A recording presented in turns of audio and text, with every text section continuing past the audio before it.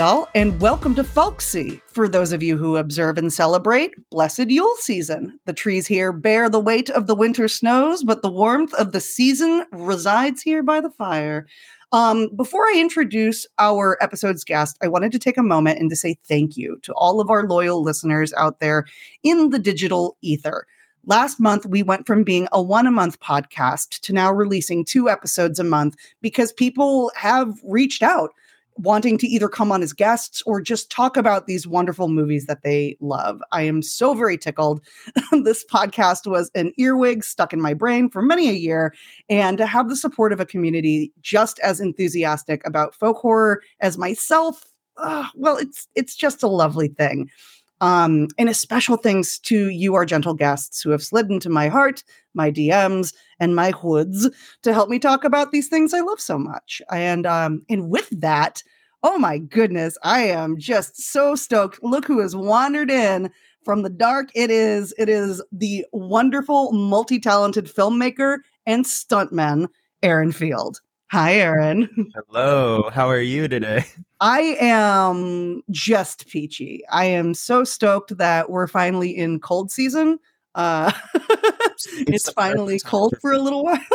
Yeah, absolutely. You bundle up by the fire, you put on an A24 movie, and you have a great evening.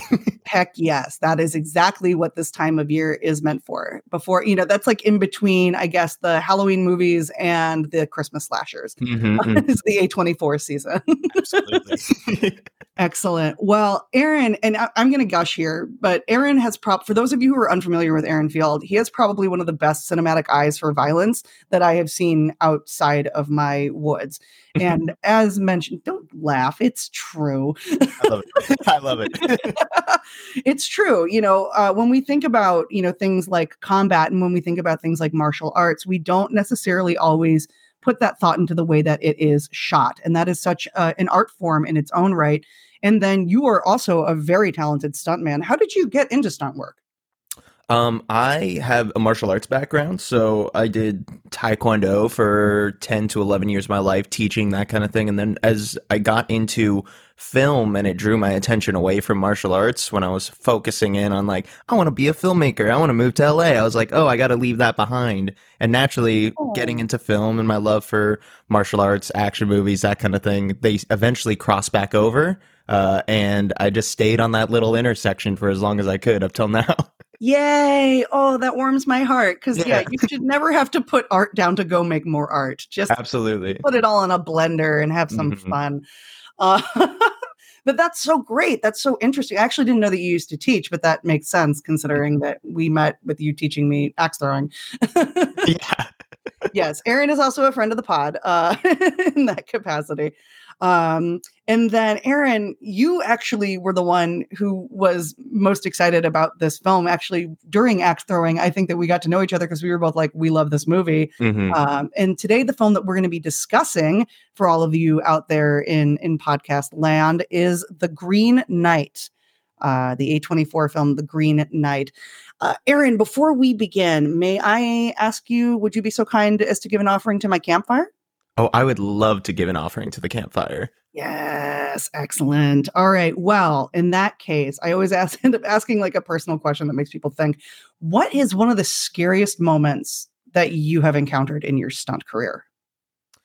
It's a really fascinating question because as I dive into my brain of all the things that I've done that I'm like, oh, what's something I've done like a stunt or like a scene where I felt like my life in peril. Yeah. Truthfully, I think if you ask any person who works in stunts, our job is always to make sure that our actors are safe. Yeah. So the most my heart has ever sank in my life was looking out for other performers. I was on a set where we were shooting in these salt caves or these limestone caves, and all the ground was like just pure dust. And underneath the dust, there were rocks, there were like hard spots. And our main actress for this superhero action fight scene is an absolute badass of a woman, and she is legally blind.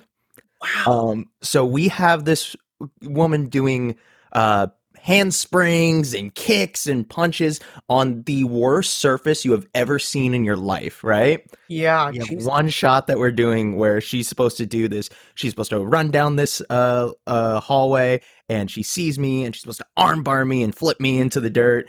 And all of a sudden, we just hear this wind howl through the caves, and it was getting late at night, and we just hear the faintest little ah, like a fear from her. And nobody knows where she is because it's super dark. We're supposed to do this lighting gag where the lights come up and we turn the light up and we just see her like on the ground. And we're like, oh no, what's going on? Because I'm Insane. responsible for her safety, right? So I'm like, oh Yeah. my God, what happened? And I'm trying to run up this cave like hill incline. My feet are slipping. And we get to her and she goes, oh, it was just really cold. So I bundled up. Oh my God. Felt a chill. Everything's all good. We're like, oh, okay, great. Then we do the take. She arm bars me. I get a mouthful of limestone dust, and then we move on. Next shot. Oh my God. Ain't that just the way?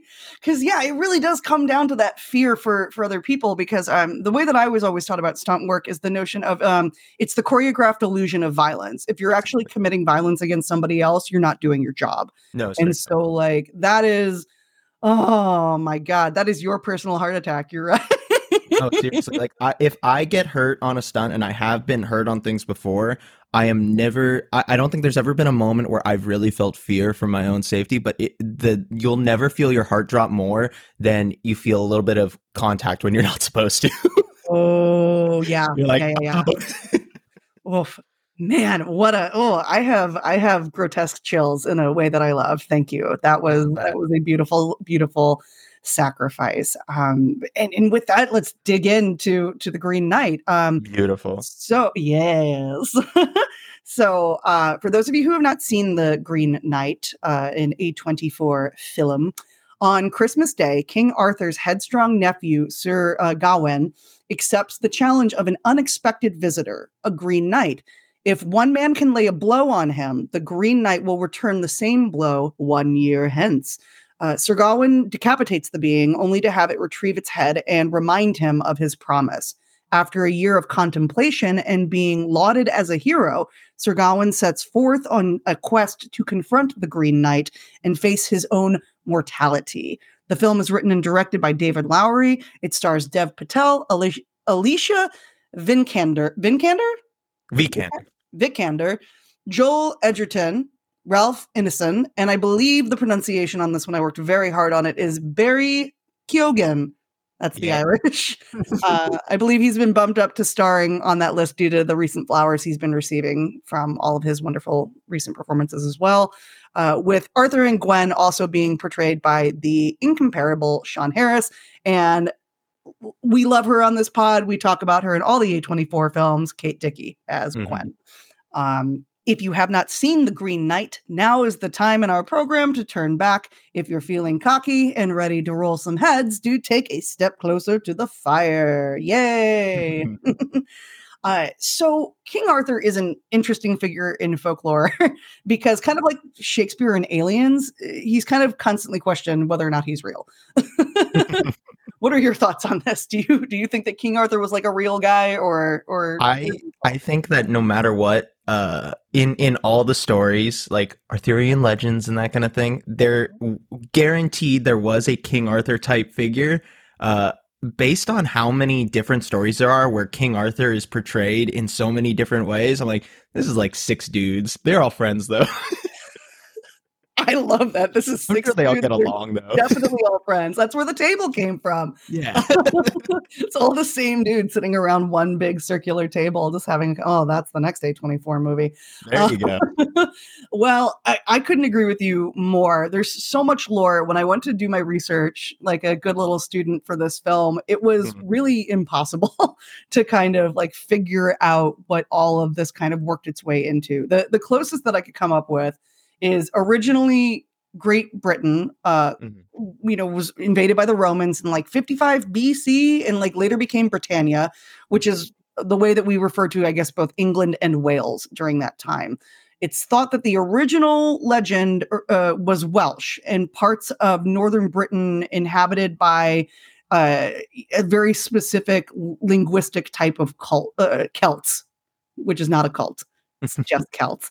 Many of the romantic medieval histories were born of kind of like what was going on in this area as a result of like resisting Saxon advancement. So the Saxons were more like people of the Germanic area descent, who were well known for vigorous piracy as the Roman presence declined in that area. Mhm. So Arthurian lore has penetrated its way, like you even said, into pop culture storytelling in the form of, musicals, Disney animation, even films like Indiana Jones and the Last Crusade. Yep. It's everywhere. It's absolutely everywhere. And at its heart, it's always considered this like strange romantic story, even though there's like one lady in the whole thing. I guess technically three, but it depends on how we quantify Lady of the Lake and Morgan Le Fay. Do you have a favorite Arthurian themed film? This is gonna be the worst answer, and I know No, that for the demographic of your podcast, they're gonna be absolutely like, not. "Oh, you know what? Screw this guy." Mm-mm, I mm-mm. was literally, as you were talking about to say, uh, soft interjection. I'm a King Arthur Legend of the Sword apologist, and I think that movie No, goes I'm right hard. there with you. I I love love that Guy movie. Ritchie, and I think Charlie Hunnam kills it. He crushes. He absolutely crushes. And Jude I Law, actually, Jude yeah, Law. he's so good. I actually saw an early screening of that film. And for those of you kind of, out there who are unfamiliar what it can be like to go to an early screening of something where they're kind of like testing the grounds. Oftentimes when you go to see these movies, they're unfinished. So things like the special effects won't be done, or there might be like 10 extra scenes that they're not really sure which one plays. And, afterwards they pass out surveys to see like what people thought. So I saw an early screening of this film, which was just no effects, or it's not this film, of the Charlie Hunnam Legend of the Sword, which had no effects. So it was just the sword work, but it wasn't quite sped up yet, which was Mhm. fascinating. And then it was nothing but Jude Law monologues. I It was love just that. him monologuing all over and like that's what I live for. So Yeah. when I saw the final cut, I was like, it's less monologues than I would have preferred, but Mhm. this movie is perfect. No, straight up. It's so funny that you saw an early screening of King Arthur because I was going to mention to you, the first time I actually saw Green Knight was at an early screening. No Um, way. yeah, so I went to an early screening of Green Knight. It's actually by far easier to see early screenings if you live in LA if you just know what to look for. But Right. A24 does them all the time in the Burbank area. It was pretty much the exact same film that most of you guys have seen in theaters or at home or on your physical copies now. The only thing is when it ended, the film ended, credits rolled, and they cut it off mid credits, and we filled out our review cards and we did notes about it. I went and saw it again in theaters, and I was like, "Cool, it's over." This watch through for this podcast, when I went back to rewatch the movie, is the first time I've ever seen that there's an end credit little bit at the end of the film. I had Oh no my God. clue that there's that little shot of the girl putting on the crown. I went, "What is this? This is lovely." I love that you've said this because I own this movie and I had no idea that this is. Really? Okay, Yeah. yeah, so at the very end, credits are still rolling. A little girl walks up to the ground and Gawain's crown is on the floor and she picks it up and she tries it on. And that's it. I'm obsessed. I need to go back and immediately. Well, what an excuse to rewatch this movie. Oh, absolutely. For the 5 seconds at the end, it's like, guess I gotta watch Green Knight again. Oh man, life is so tough. It's just the toughest. Well, in kind of like the wake of like all of this like Arthurian themed stuff, I think that we should play a game. Tis almost Christmas after all. I love it. So how do you feel about an Arthurian battle royale? There can be only one King of Camelot. Oh, I Yay? feel fantastic about this. Yes. All right. So I have a list here. I'm going to pit various King Arthurs against each other, and then they will go into a bonus battle. And I want you Beautiful. to tell me who you think would win. If you don't know who all of these guys are, that's fine. I will give a little context because, as Shakespeare once said, context is for kings. Yep, And that's what we are doing here. All right. indeed. So, you ready? Yes. All right. Rad. Round one. Clive Owen's Artorias from the 2004 King Arthur versus Sean Connery's King Arthur from the first night. Okay. This one is so biased. Uh, So, Sean Connery's King Arthur all the way. okay. 100%. And there's only one reason for it. And Okay. I hate to start it off on surface level things, No, it's right? fine. But Sean Connery has mastered the old guy parted haircut in that film, and I live for it. It's what I I strive for. But love him with that. a big old King Arthur sword just swinging down with his perfect hair that never comes uncoiffed, Sean Connery all the way. You are the first person who's never brought up Richard Gere in regards to this argument, and I'm very proud of you. I love that, and I would have never thought of it that way because I always think of the 2004 King Arthur because to me that's just a Hannibal prequel.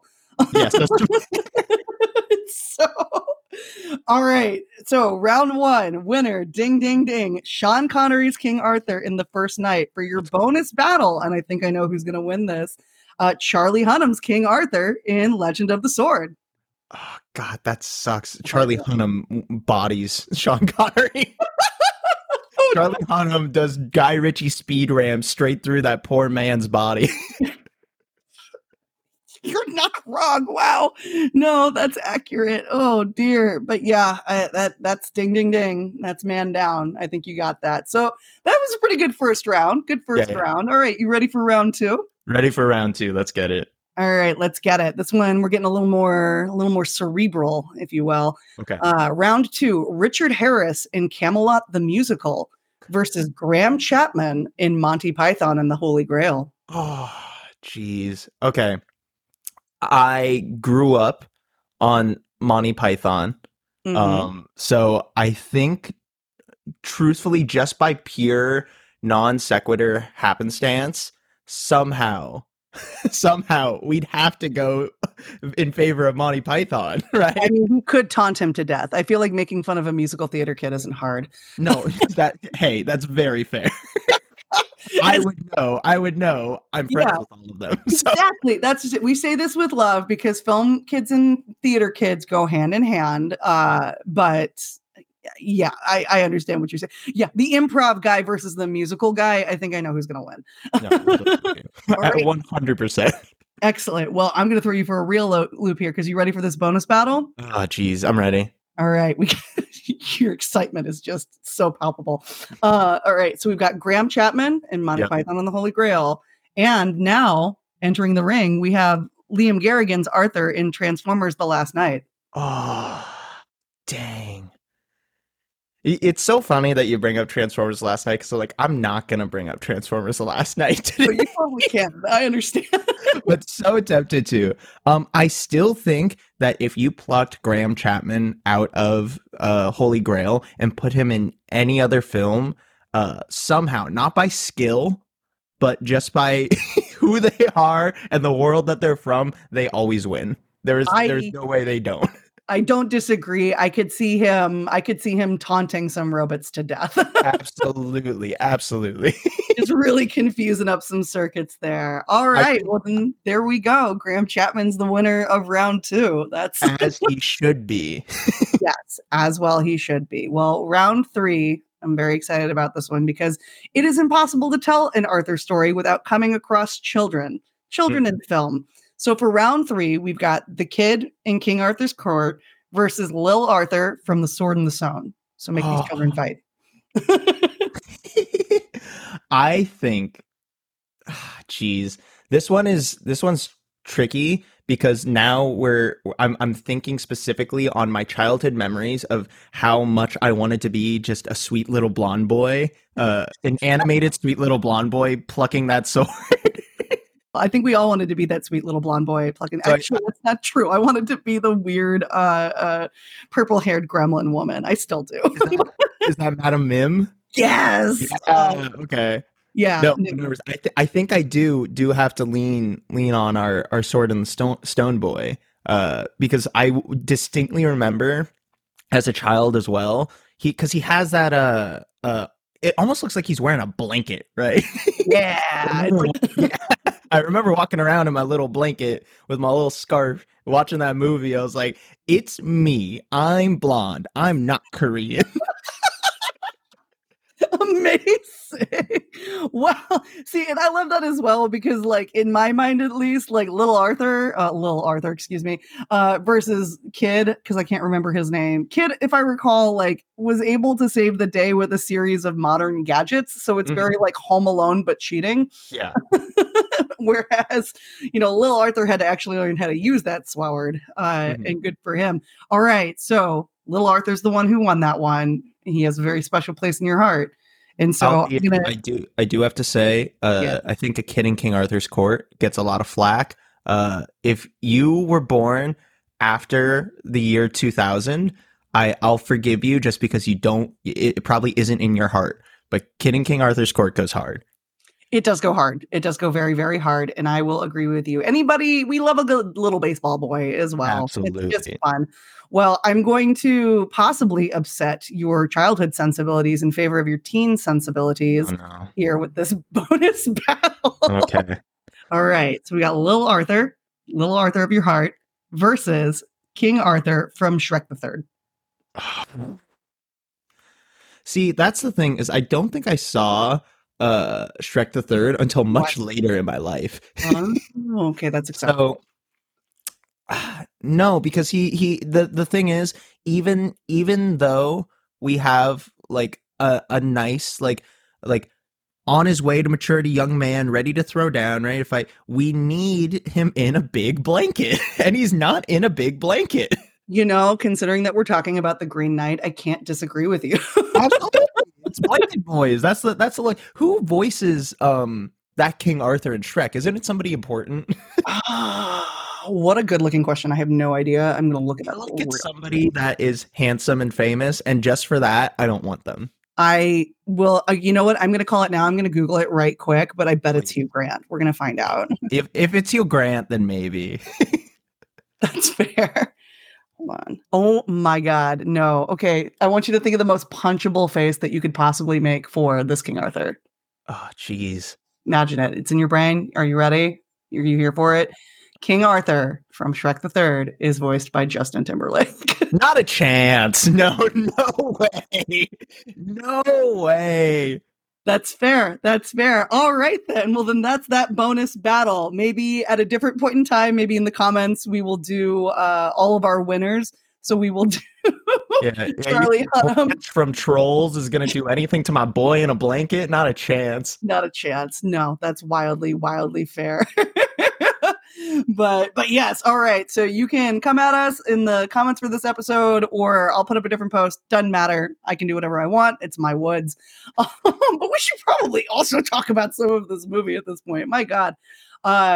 So in this movie, in this forest, we do love a movie that is also a book in the sense that it wants you to remember that it is a book. And so we get this like lovely thing that the Green Knight does where it's broken into 9 chapters with these Mhm. really beautiful title cards to kind of like introduce us to all of the different parts of this journey.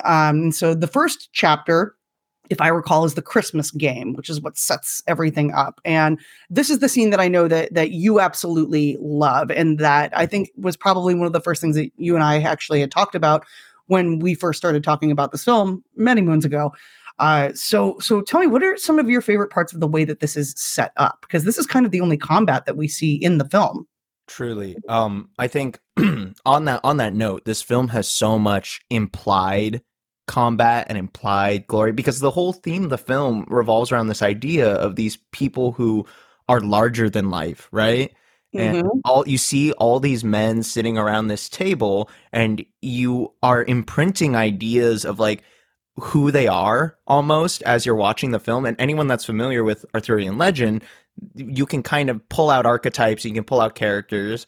And I remember hearing David Lowery talking about how only a few characters are named in the film, right? Yeah. So there's a lot of like these people, their presence speaks for themselves. So when you come in this room at this round table and you see these people and you're picking out certain characters, you're like, I'm familiar with this, I'm familiar with this. Even when you have like your like Merlin illusions and stuff like that, right? Like Yeah. never named, but you're like, oh, okay. And you get such a huge sense of scale in probably the most not the most, but one of the more claustrophobic parts of the film. Yeah. It's one of the few sets that's actually inside, and it is probably the smallest interior set. That's Absolutely. crazy. I had never thought of it that way. Cool. Yeah, I Oh love it. man.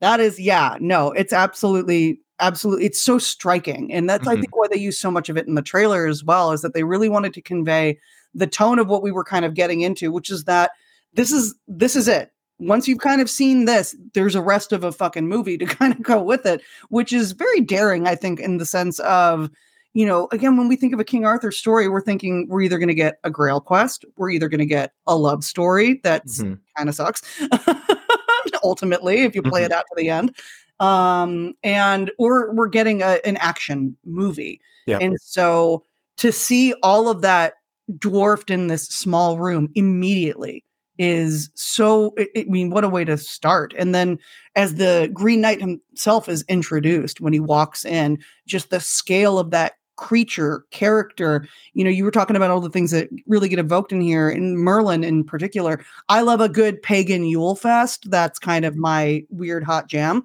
Love it.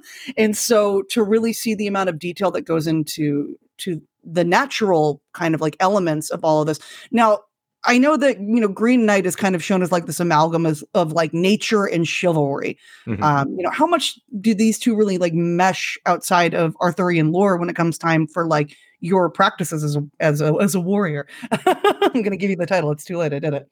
Ah, that's such a good question. Thanks. I'll say that it, when we originally were talking about reviewing this movie, and I was thinking of it, okay, from a stunt perspective, I was never looking at this film in a way of like, yeah, let me break down how Dev Patel wielded his sword to chop off the Green Knight's head at the top of the film. Yeah. It's the thematics play so much into just not even just in stunts, but as filmmakers or creators, and this whole idea of uh, not just being like good at what you do, but being honorable and being a good person while you do the things you do. Yeah. But Absolutely. yeah, I think there's something really beautiful. I think one of my favorite shots in the film, which also, of course, occurs in this first scene that we are speaking about right now, is when the axe is set on the floor, and we see the greenery start to grow around this axe that was Yeah. placed on the ground. This weapon of violence, this behemoth of a weapon, by the way, one that is so Yeah. unwieldy. I couldn't imagine wanting to use it in a fight unless you were the stature of a giant tree man who is coming with a fun winter's game. But you Yes, have this correct. cold steel room that's lit with this like these haunting blues. The lights, all the torches have gone out. There's no sense of natural air in the room. And then all of a sudden you get your first little hint of green growing around the most behemoth tool of violence. And it is beautiful, right? Oh yeah. The duality of that is one of my favorite visual illusions in the film. And you see it so many other times, like later on in the film when we get the flash to Gawain passing away in the forest, right? Oh my We God. see Yeah. this warrior who's passed and all the like nature retaking him. And some who pass that body might think, oh, this was a great warrior who died. But some may look a little further and go, oh, his hands are tied, his legs are tied. That's Here's all. Hopefully those ropes will be the first to kind of wash away. They're never the first to wash absolutely, away. absolutely. But Ah, I think at the end of the day, everything returns to nature. And the things that we leave behind beyond nature are stories that we tell and the legacy that we leave behind. And I think there's a lot of Gawain trying to be more than dirt at the end of his life, right? I love And that. the fear of just becoming dirt. But I think of that often. That's fair. I do as well. Again, in a famous blonde once said, "Do you guys ever think about death?" You know? And the answer is yes, Mhm. often. And actually, that leads to one of my favorite chapters that they actually do right after the Christmas game, which is a too quick year. Mhm. We're just like plowing right through stuff because we can, and it's fun. I This love movie it. really is a film to be experienced visually. I know I said Mhm. before, like if you haven't seen it, go and watch it. I probably should have also said, like, no, really, go and watch it. Mm-hmm. But for those of you, who are kind of like, oh man, like, what are they referring? Just go rewatch this movie. Just rewatch this movie. This movie's great. But The Year Too Quick is the one that always like jumps out in my brain space because in the Christmas Game, one of my favorite lines ever uttered by a King Arthur is when he just leans in and goes, remember, it's just a game. Mm-hmm. Because there is this sense of, like you were talking about, this sense of presence and gravitas with the notion of, you don't have to go hard here. This is a Christmas game. Yeah. You don't have to be that guy who defeats this magical creature. You don't have to. You don't have to be this guy. And of course, naturally, being young, dumb, and full of magic, he decides, of course, to do the worst thing humanly possible, leading to this year where he is both regarded as a hero, but also cannot live at all. Just waiting with this knowledge on his head that at the end of the year, none of this matters if he can't perform at the end of the year to end this game. And again, I use words like this, like perform and all this kind of stuff. They really do go out of their way to also show that this is an old medieval romantic story, in the sense of the old romantic stories were very much so used as pornography. Absolutely. Yes, this was your mom's ratty paperback of an old story. I love that. Can we please get ratty paperback prints of the Green Knight? Can we get the 4K re-release with the ratty paperback theming? Oh my God, yes, absolutely. Just Dev Patel dipping full man in green. Absolutely. Two axes make a heart above them. This is getting a little fan fiction-y, but this is good. This is a different podcast, but I like different podcast. But you are correct. But yeah, I mean, like they really do make a point throughout this. Everything you mentioned the scene before of Gawain tied up by Barry Keoghan, who have once again said that incorrectly. Those of you on the podcast who are just tuning in for this episode to hear lovely Erin, I have very difficult issues with pronunciation, especially with people's names. But even in that scene, what I particularly love about it is after they bind his hands behind his back and they leave him in this like damsel position to kind of like screw around, trying to figure out how oh no, I've got to get out. His pants have those like laces in them. That's like very like goth boy Lestat. Like, no, we're just doing whatever the heck this is. Like they make a point to kind of costume him throughout, with like moments where he's like bare chested and, like they really do, especially at the beginning of this film, put all of these shots in to kind of make him look like this damsel in distress as he's learning to become better at being a knight, which is so great. By the time we get to, some of the bigger elements of his quest, like the meeting of Saint Winifred, an exchange of, I guess exchange of winnings comes later. All of these beautiful titles that all kind of run into my head together. So like you've mentioned, it's a morality tale about kind of putting yourself out there and learning how to live before you die. That's essentially what he's doing throughout the woods. If you had like a favorite thing that Gawain does to kind of like, I'm going to do this to live, like, what do you think it would be? Ah, geez. I think watching Gawain through this journey, just constantly be on the cusp of being what he wants to be and choosing actively to not be it is one of the most engaging and distressing experiences. Very tense. I think there's a lot to be said about that chapter specifically, even before because he doesn't choose to really go on this journey that we see him on most of the film. King Arthur straight up says to him, yeah, you gotta go, my guy. Like, you gotta be real with you. You knew the deal, and if you don't, I'm never gonna look at you as a man. Yeah, exactly. Finger guns, buddy. Have fun. Straight up. But I think in that chapter, seeing him in the state that you described, where he has this stature and he is treated like he's a hero in this town, yet he knows that this is on the horizon. There's still a part of him that obviously is like, maybe not. So he continues living his life in a way where he had a year where he also could have done things that earned him the honor of truly being considered a knight. I, Yeah.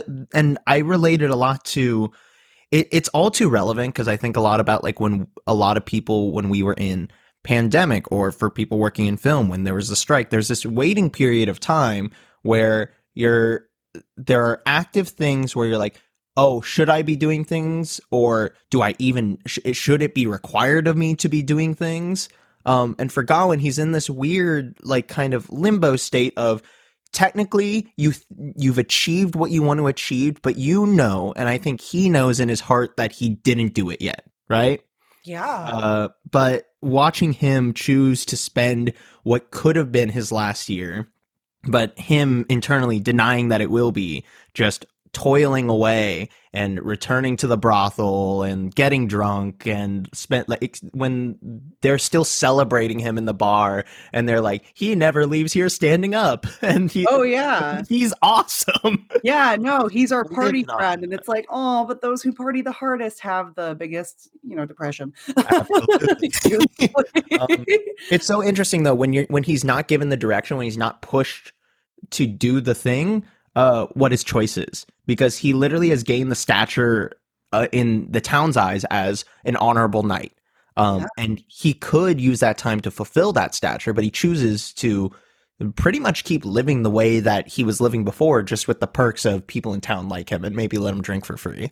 Yeah. No, I love that because honestly, some of the things that we've talked about here in past episodes of the podcast is how much we've seen this revival of folk horror kind of in the wake of the pandemic, Mm-hmm. because suddenly everybody was forced to kind of sit down, slow down, and remember what it was like before. Yeah. And And you're sitting forced to confront yourself every day. And I yeah. think that's something, because I think rewatching Green Knight, being a little removed from that time, that's what it felt like sometimes, is especially pandemic. Like, you're like, oh, I could get fit, I could be writing, I could be creating, I could be doing these things. How do I hustle? How do I make the most of this situation? But then some days you're like, I'm just going to sit here and reflect on myself and feel awful for a bit. And that's probably what Gawain was feeling. Oh, I love that you said only for like one day, because like I personally went through phases where it was just like, I'm going to learn how to do this. And I learned how to do it for like, let's say a month. And then the month afterwards, I was like, why did I bother to do any of this? This Yeah, month it's is going to be me, my blanket, the cat, yep. and just my brain. And so I had never actually thought about any of this that way, but I love it. That notion of you're waiting, it's hurry up and wait. Yep. Which is just the worst feeling in the absolute world, which is why I mean it's so great. Then we get that beautiful shot when the chapter turns to the journey out of the kids chasing after him, Mm-hmm. and he's just crying. Like, just So good. it's finally time. Oh my god. Like, and again, there's a sense of dread and relief of Mm-hmm. returning to that moment, and coming back out. And again, we've talked about it a little bit, but in the next chapter, A Kindness, is where we run into Barry Keoghan on a deserted battlefield looking for his brother, asking for a little bit of money, for a little bit of help from a guy who's clearly rich. And and just you begin to start to see some of the issues of class that come with being treated like a knight when you're not necessarily really one. But also, we love Gawain. He is wonderful. He is a Nepo baby, though. Yeah. He is like the Nepo baby of Arthurian lore. Very specifically, related to King Arthur, and heavily implied that he would be the one to take the crown Mm-hmm. upon Arthur's demise. And so this kid is not entirely without merit for being like, dude, I got like a nickel for this. Go fuck yourself. But and again, it just kind of it creates he begins to leave that cocoon and kind of start to be forced to become a person again. So I love this. I absolutely love this notion of the COVID comparison. Again, I'm going to have to rewatch this movie again, even though I just watched Any it. excuse to watch The Green Knight is a good excuse. The nice thing is I rewatched this film after many years of telling my partner, hey, we should watch this movie, and she was like, yes, I really want to, and we never got the time. And then we had this podcast coming up. I'm like, hey, I'm gonna do a Green Knight podcast, and she's like, oh, we gotta watch it. I'm like, I'm gonna watch it, so that way I have an excuse to watch it again with you. Yay! Oh, that's perfect. What a great way to integrate getting to watch a movie over and over again. Really. And that's so wonderful. I love that this podcast is inspiring people to see more stuff. Do it, people. I See think stuff. that's the coolest thing about what you're doing is there's movies that people are going to inevitably skip, not necessarily because they don't want to see it or it doesn't look interesting, but just they don't have the time, or they, especially now, they don't have the money, they don't have the time. And I find that there's a lot of times I just need to hear people talk passionately about a film and I go, okay, I have to see this, you know? Oh, I understand completely. It's not about convincing someone that they would like something. It's about convincing someone to add something to their queue because there is Indeed. too much media out there now. You can throw a rock and find something different. Yep. And it's so hard to, I think, sometimes convince ourselves that we are able to watch something without like being ready, emotionally like ready for it, because A24 kind of has this reputation that was kind of born of a lot of their folk horror films of being like the academic one. And oftentimes when I get people coming at the podcast, they're saying, oh, I don't know if I know enough, or I don't know if I'm an expert enough for this kind of stuff. And that's kind of the beauty of folklore and kind of the beauty of folkloric practice, which is that it's all about the journey. I think there's a lot in Green Knight, especially. It's a good example of there's people I think who fear independent film Mhm. because they're scared that either A, it'll be too highbrow, or B, they won't understand it, right? But Yeah. I think Green Knight is one of those movies where if you really wanted to look into it, and upon my whatever rewatch this is, fifth, sixth, seventh, hundredth, Yay. upon my rewatch, I'm learning new things every time. But in the first watch, where there was a lot of stuff that I looked over or missed, I still left with the theme, right? I Yeah. still understood, like, okay, I get what's going on. It's the same thing like when you're reading texts that maybe you aren't too familiar with the verbiage, a lot of Shakespeare too. Yeah. You might not understand what just happened for 3 lines, but the page comes through, right? Um, Absolutely. and I argue my soft pitch for Green Knight to everybody that hasn't seen it is I went with and we've spoke about this before, Melinda. We both love superheroes and Yeah. superhero movies and that kind of thing. Indeed. I will be the first to admit I go to all of them. I enjoy the crowd experience in a theater. Green Knight is one of those movies that I think people were surprised that when we were in a theater, that first shot where it turns to Merlin and only ever referenced as like a wizard, right? Never Yeah. by name, and the lighting changes. Everybody in the audience went, oh, and understood. Because there's a certain cultural lexicon that we all draw from that we know who that is. We know that when Arthur hands Gawain his sword, that's a big fucking deal, right? Yeah. And the reaction in the theater was one of like, not MCU proportion of, oh my God, look, an X-Men just showed up, right? But Yeah. when Winifred pops up, there's recognition. Everyone's like, oh, yeah, yeah, wait a minute. I've heard of this somewhere.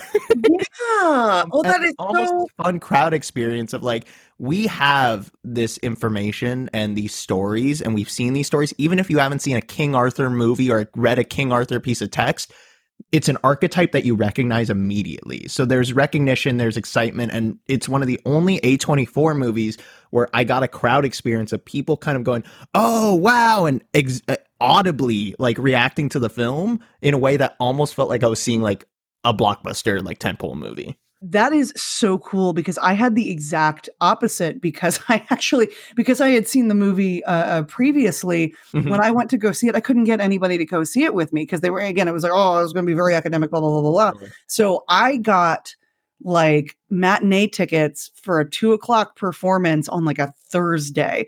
And That's I was the only person in the IMAX theater. Yo, that's actually awesome though. Yeah, like that's just it. Is it like I had an equally cool but exact opposite experience to you with that because like basically I kind of got this personal immersion into this world being blasted at me, in just the most wonderful way if you enjoy movies that way. True. But again, I had no audience reaction. It was just me and Dev Patel and the solitude between us, and it was great. I, I am equal times. My heart aches that I wish you could have had such a wild experience that I did, but also I'm so jealous that you got to share that screen time with giant Dev Patel in glorious IMAX staring back at you. Samesies. I'm glad that we're on the same page because when you were telling that story, I was like, that sounds incredible, but also mine was great. So like, how do I even It's begin to truly, it's conflicting. how do I even just begin? Well, speaking of, like how do we compare ourselves? How do we do all this kind of stuff?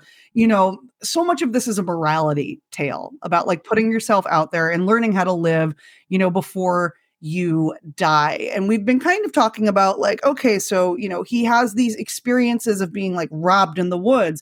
He has his first experience with a ghost, meeting Saint Winifred and reuniting her with her head. We have him out there, eating mushrooms and seeing giants, which I love. Uh, but we get to the exchange of winnings, which is when Gawain comes across this lord and lady in a house right outside of the Green Chapel, where he is supposed to meet the Green Knight on Christmas Day to exchange their blows once more. And we get this really interesting experience kind of outside. We've talked a lot about Arthur. We haven't really talked about some of the other surrounding characters in his life, specifically his mistress, who is a whore, and his mother, who it's kind of alluded that she set all of this in motion. Like maybe her witchcraft is what, summoned the Green Knight to come and to take on Arthur, and instead her son has stepped in Mhm. instead. And so there's a tinge of regret in there. Kind of coming to, this moment of like the few days before the end of your journey, where he is suddenly met with wealth, food, luxury, all of knowledge in the form of books. We get to see him getting his portrait done on tintype, which is so cool.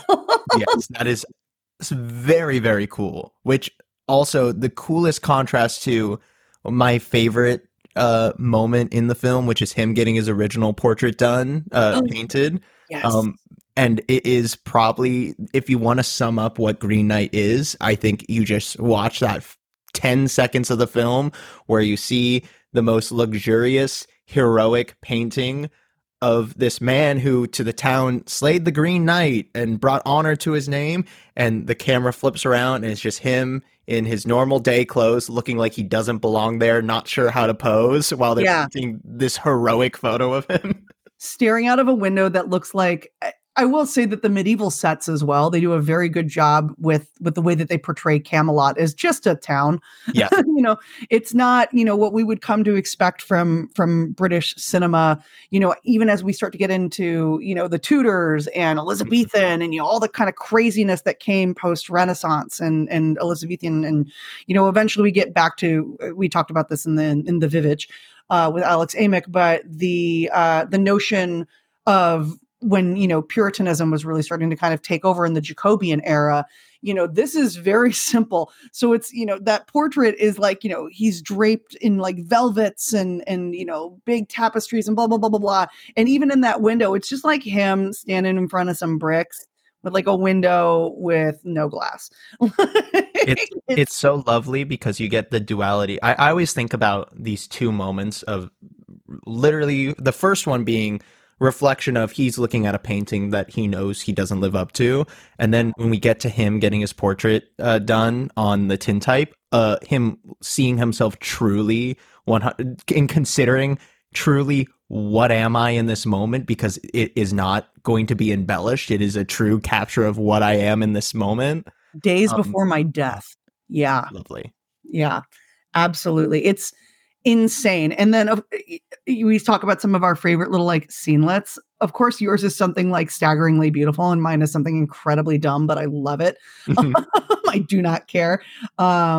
But during this particular chapter as well, we also get this great moment where I guess the Lord of this, I can't remember the official name in one of the translations of Green Knight that I've read, because obviously, like anything else of this era, there's like 900 different versions. You pick the guy you like the best, and that's the most readable for you. But in one of these versions, there's talk of this story where as Gawain comes across, this house in, right before he hits the Green Chapel, it's actually a personification of the Green Knight when he was human. And so I kind of always love that kind of going into these notions. And then here we have his wife, the lady who has that great moment where they're talking, aren't you the famous Sir Gawain? Aren't you here to do this? Aren't you the one who beheaded the Green Knight? And she's sitting there with this dumb little soft-boiled egg with like something sticking out at the top. And she just takes this spoon and she just whacks the whole thing's head off, or the top of the egg off. And she's, oh, aren't you the one who beheaded him? Just and so like moments like that in this film as well, where you can really see life playing with him beyond just tragedy. So much of what he experiences is like you mentioned kind of with COVID, is the drudgery of having to do everything on the journey. You can't get to the end. You can't just have that. Because in any other movie, we would have spent an hour in that round table room and 20 minutes at the chapel. We wouldn't have told this middle ground story. And this middle ground story is the one that is meant to be told for a reason. But even just like finding these little moments of how the journey itself plays with him in this house is, well, it does more than play with him in this house. But it's just this great kind of like entrance into what would become, the beheading at the Green Chapel, which is not the final chapter of this movie, surprisingly enough. So I don't know about you, but as somebody who grew up doing stage combat, a little bit of stunt work, obviously nowhere near to the extent that you have, and actually was injured and can no longer do it.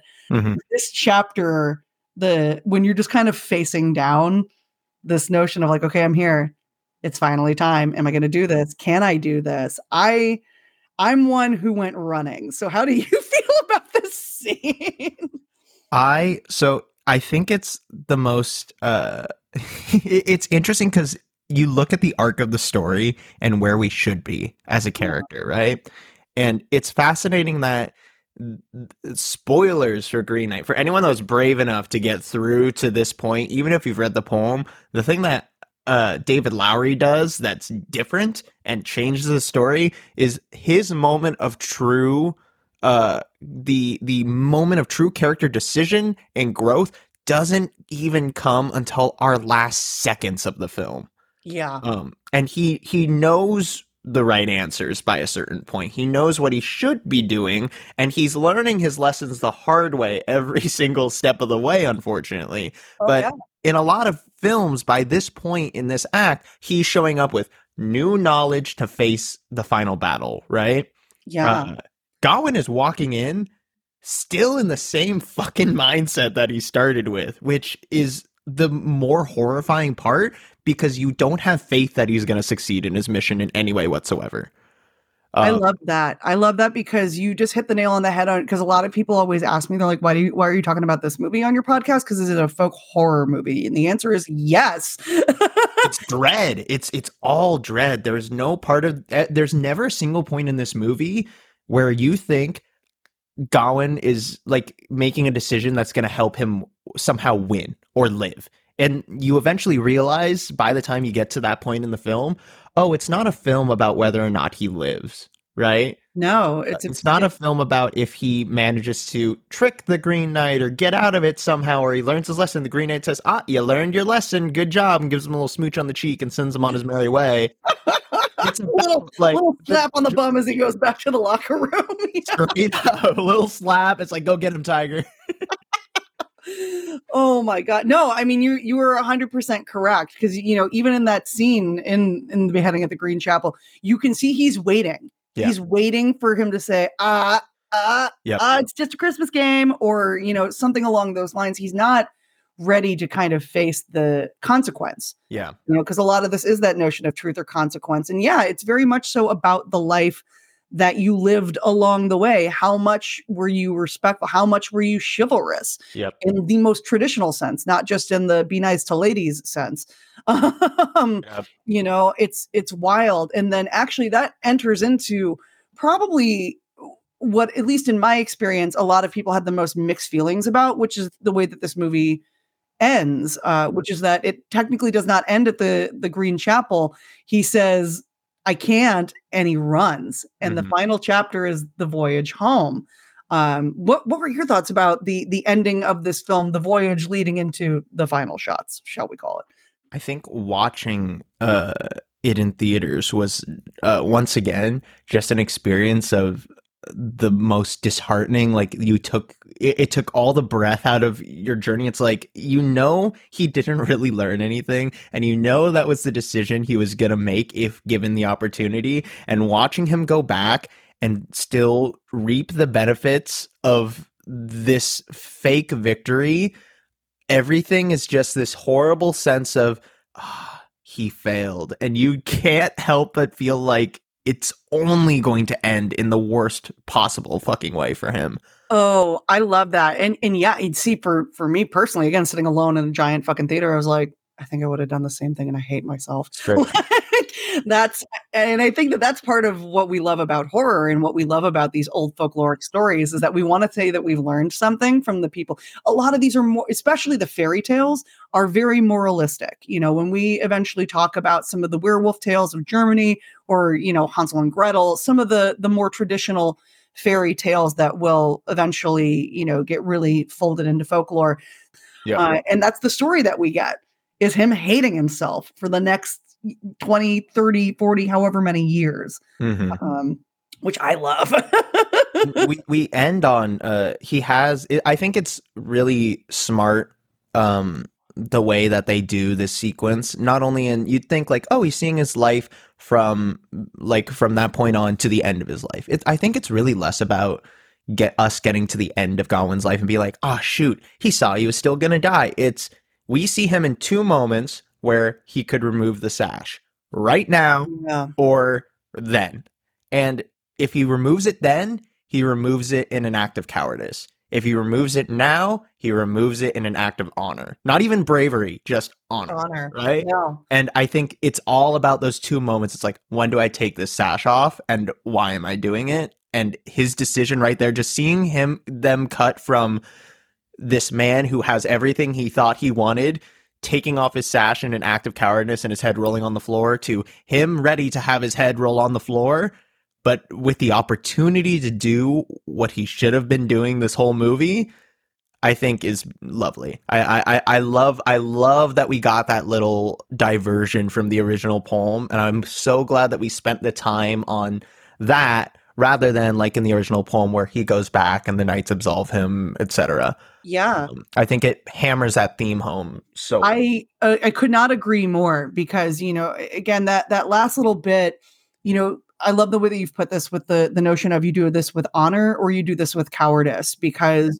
what I love about seeing the voyage home is him making all of the most, what's the best way of putting it? Is seeing him make these decisions that he makes in the wake of paranoia, in the wake of, how do I keep what was the point of my life if I can't keep my legacy going? And you see him hurting everyone around him in order to do this.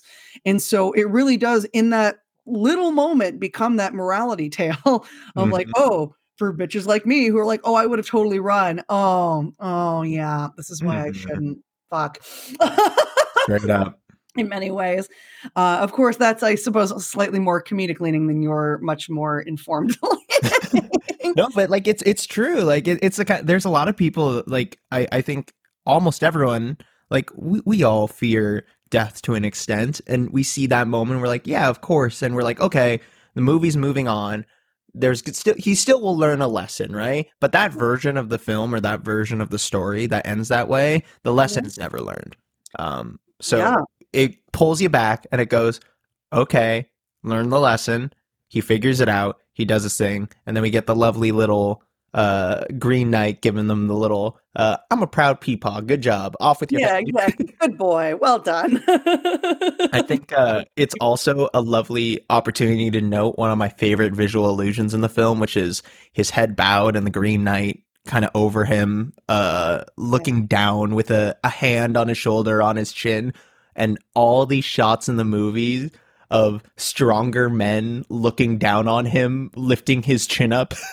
Oh, yeah. Again, it goes right back to that damsel way that they keep shooting him. Absolutely. Like, we get Arthur in the beginning, we get the Green Knight at the end, we get Joel Edgerton's character on the horse, wanting his little smooch. Oh, his little smooch. Yeah, that's just it. Everybody is very drawn to this, delicate man and his delicate sensibilities who got himself into this delicate situation. Indeed. And it involves, unfortunately, at the end, well, I guess it involves your interpretation of how you think it goes. But yeah, it's just ultimately, it's a really wonderful tale of, again, I don't know if it's morality, I don't know if it's nature, chivalry, all of these things, but it feels folkloric, it feels like horror, it feels like all of these things that I love. But who am I? I am merely a strange lady who's out here in the woods. So what do you say? Does this film qualify as a folk horror film? Would you put it inside of a Wicker Man to sacrifice to the greater movie gods? I truly think that the horrifying part of this film is that it kind of sits with you, the thematics, and it's so relatable. And I'm not someone who dwells on death and finality much, but you watch this film and then you think about it. You watch this film and you go, "Huh, what have I done? What kind of person am I?" Yeah, I love a good movie that makes you sit back and say, "Well, I could be better." There's nothing wrong with that. Well, and I guess that means that it does kind of fit in there, at least by my standards. I would put it in the Wicker Man. I don't know about you, but I agree wholeheartedly. Yeah, we can also leave it nebulous for those of you at home who want to interpret whether or not it goes in the Wicker Man or not. That also y'all just gotta watch it. Oopsies. Uh-oh. Oh my God. Well, Aaron, this has just been such a treat. It is just always so wonderful to talk movies with you. Where can people find you on social media so that they can follow all of your wonderful antics? Absolutely. Well, first up, thank you so much for having me. Any chance I have to talk about this lovely movie, I will always take it. Yes, But you can find me online. I post most of my stuff on like Instagram. You can find me at Not Aaron Field on there. I like to talk about movies, and then I'm also making movies all the time. So if you want to see my stuff through there, I work for a martial arts focused like film team called OS Films, headed by Noah Flater, who is a big martial arts actor, did a bunch of mocap for Mortal Kombat, stuff like that. So we're doing fun stuff. So if you want to see that, check us out. And then if you want to hear us talk about movies again, who knows? Maybe we'll come back. We'll do our Green Knight revisiting. Oh my God. Every Christmas, I'm going to make you come back and talk about this fucking movie. There's at least a good 6 hours of content to talk more about this film. I mean, yeah, we barely scratched the surface because I was busy dicking around with Christmas games, but bless you for dealing with it. We nicked the neck. We didn't take the head off. So for a future time. Oh my goodness. Well, again, Aaron, thank you so much for finding your way into the woods. I got to go take care of some creatures of the night. I hear them screaming. But until next time, y'all stay folksy. Stay folksy.